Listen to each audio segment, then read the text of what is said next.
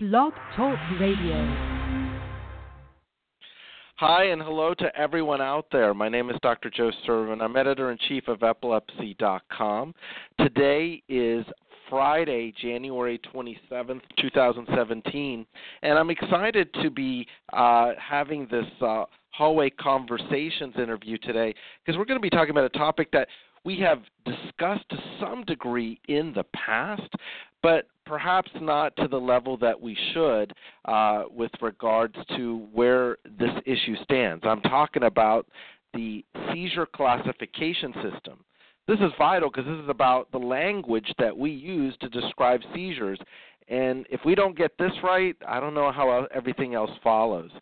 To join us is someone who's near and dear to the epilepsy.com family, Dr. Robert Fisher. He is the Masla Saul Professor of Neurology and the Director of the Comprehensive Epilepsy Center at Stanford University School of Medicine. Bob, it is always a pleasure to welcome you back to Anything with Epilepsy.com. It's great to have you. Thanks for inviting me back, Joe.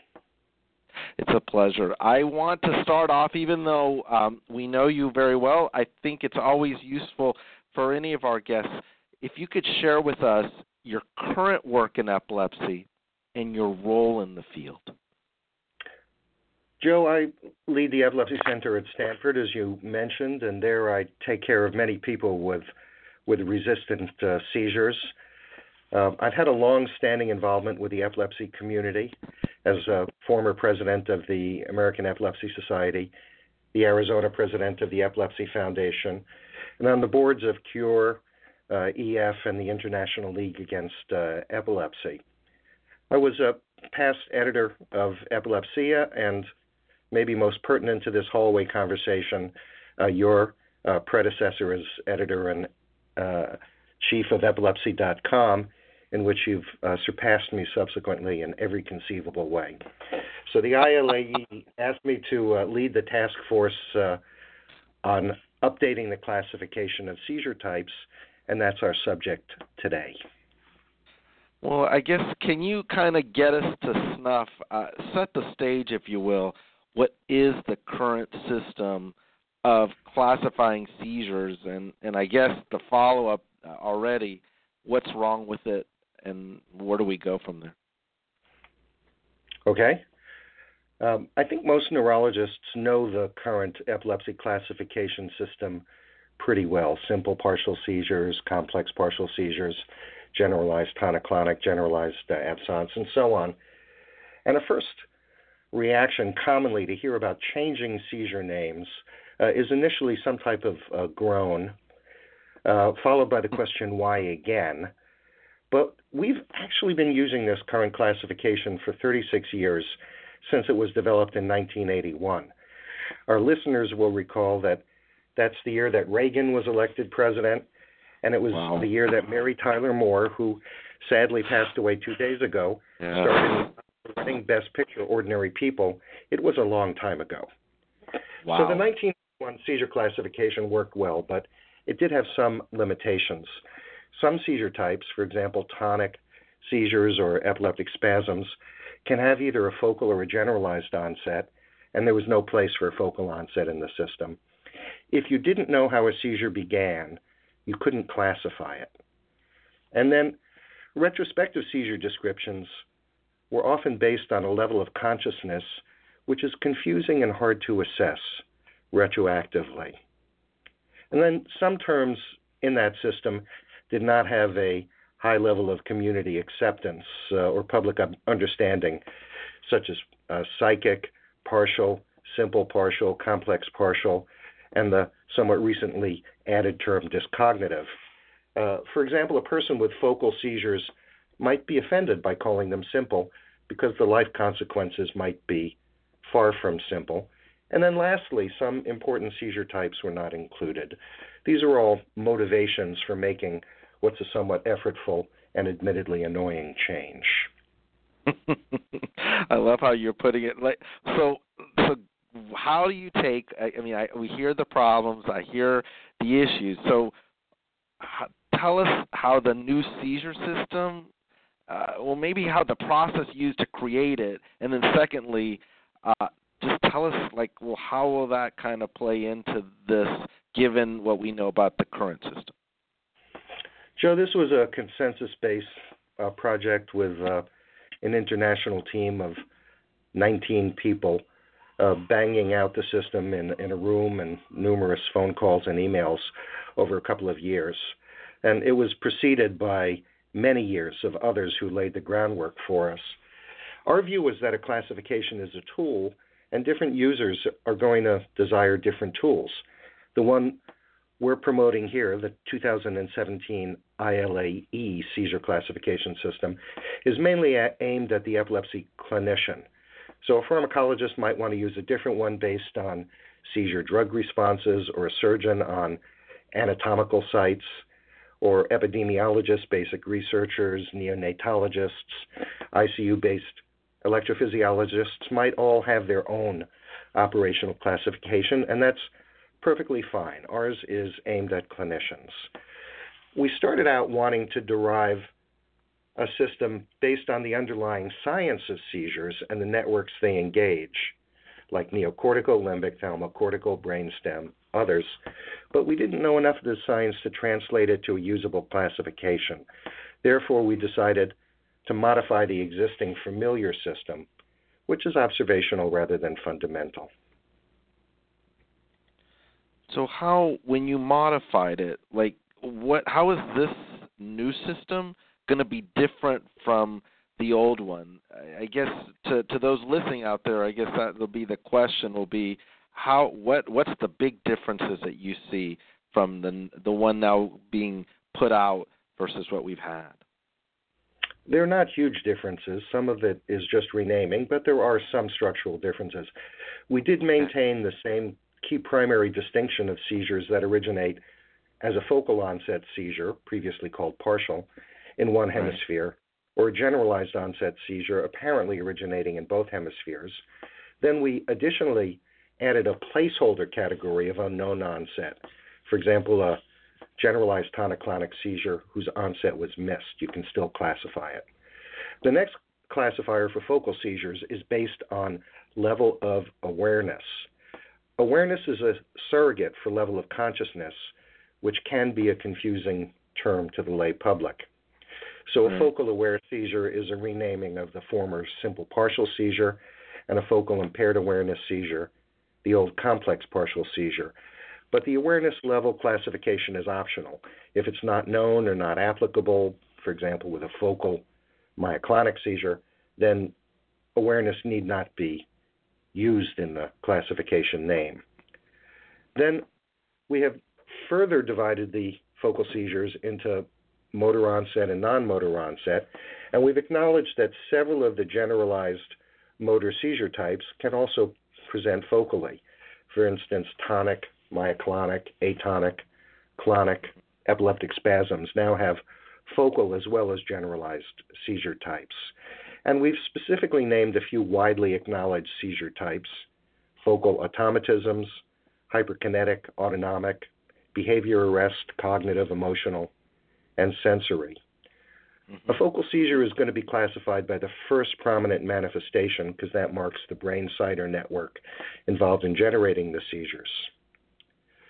Okay. The word generalized now is generalized onset. Okay. So generalized onset seizure names are very similar to those of the 1981 classification, with a few additions. Epileptic spasms, which can still be called infantile spasms if the age is appropriate. Myoclonic tonic-clonic seizures of JME were added. Myoclonic atonic seizures with the Deuce syndrome, and absence with eyelid myoclonia of the Jevons syndrome. But the other generalized onset seizure names are the same. Okay. Bob, I listened to this, and I know we're going to talk about how to find it so that people can kind of see this in a visual way in addition to hearing you describe it. Is this system now into effect, or when does this go into effect? When should we be, saying we're not going to use the word generalized convulsion, or we're not going to say grand mal anymore? when does this happen? When does this change? Well, we'd like it to change soon. The classification was adopted by ILAE officially as their position in November of 2016, and we gave a preliminary view in an AES symposium on December 2nd. Right. But if you want an official onset time, it probably ought to be the online publication time of 3 Epilepsia articles about this and 1 overview article, which we anticipate happening in mid-February 2017. They're all accepted already. I will tell you I'm already using the new seizure classification in my clinic notes, but for a while I will probably include the old terms in parentheses. Got it. This is one of these questions that that often people ask. I know patients will ask. Actually, I've had people ask me when this has been brought up, and I used a different term.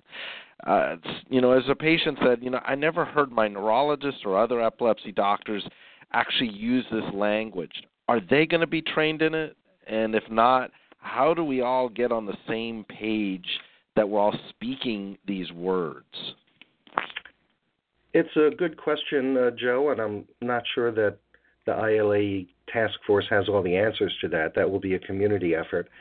There's going to be a process of diffusion of knowledge of the new system, of learning, and hopefully adoption over time. There'll be articles, reviews, webinars like this one, conference presentations, and hopefully person-to-person training. The epilepsy journals will almost immediately start requesting use of the 2017 seizure names in publications. However, I will say that those of us in the task force are resigned to a certain degree of immortality of legacy terms like grand mal, petit mal, aura, and convulsions. We're not intending to be the classification police, but we hope to encourage use of the more precise new terms. Do you, I know you've pretty much in some degree answered this question. We know that you, as you pointed out, we're going to see some articles coming out in Epilepsia.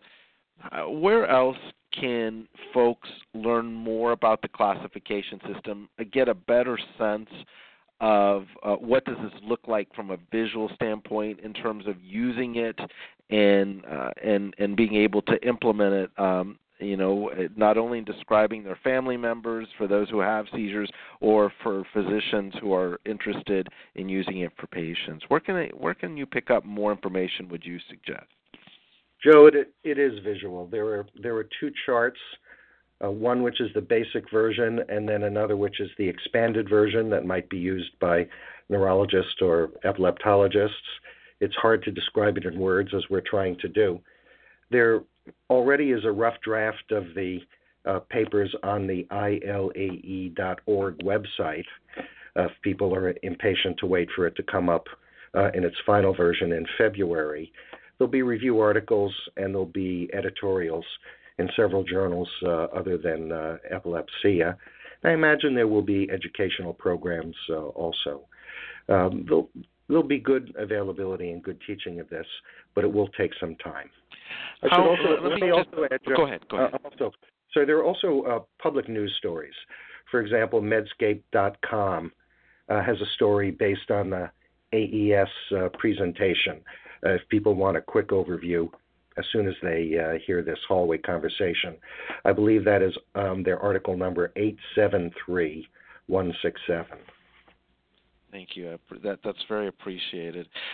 One other question before we kind of get into a wrap up. I guess let's assume just to kind of have a kind of a practice in principle here. So if someone, let's say that they have seizures where they lose consciousness, they have, let's say, a twitching of the lips or chewing motion, and they lose consciousness. How would that be, just as a sense of practice, how would that be described then? It would be a focal onset seizure with impaired awareness and motor activity. And then you say twitching of the lips, so that sounds like probably a a clonic seizure if it's specifically twitching of the lips. So focal onset impaired awareness, clonic seizure in that particular example. Got it. So basically what it does as I hear it is it just gives you lots more of the description of what the person has, not worrying so much, as you I think already pointed out, not worried so much about EEG or anything in that direction. It is descriptive.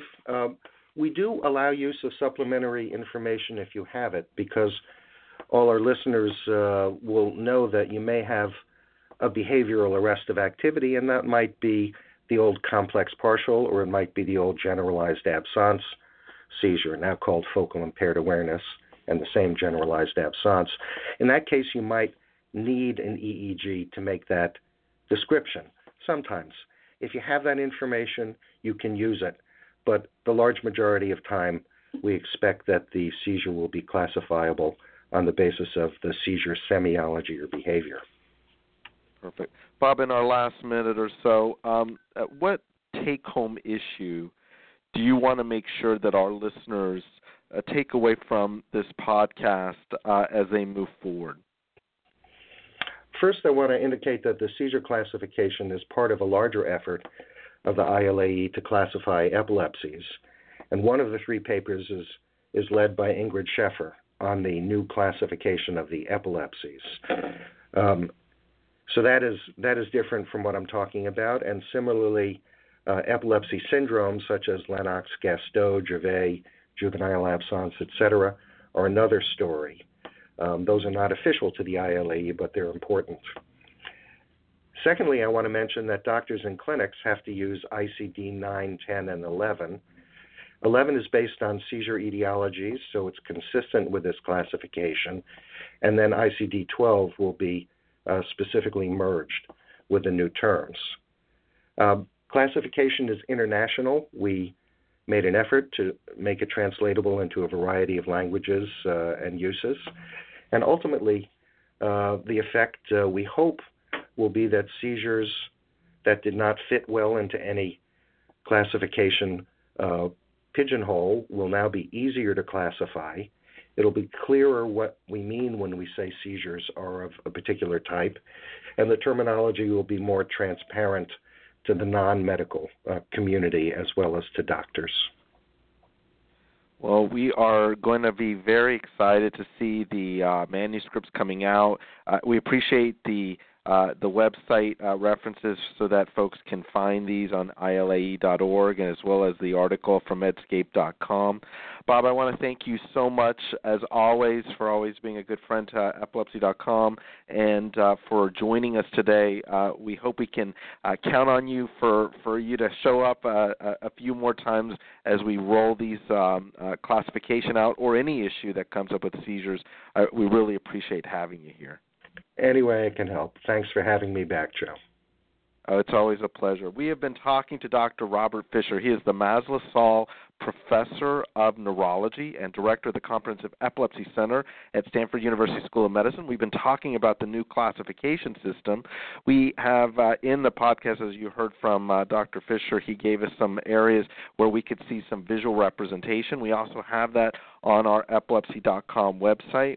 I want to thank everyone for listening today. I hope that it's been very helpful and useful to you, and more importantly, I hope you come and return back to epilepsy.com's Hallway Conversation.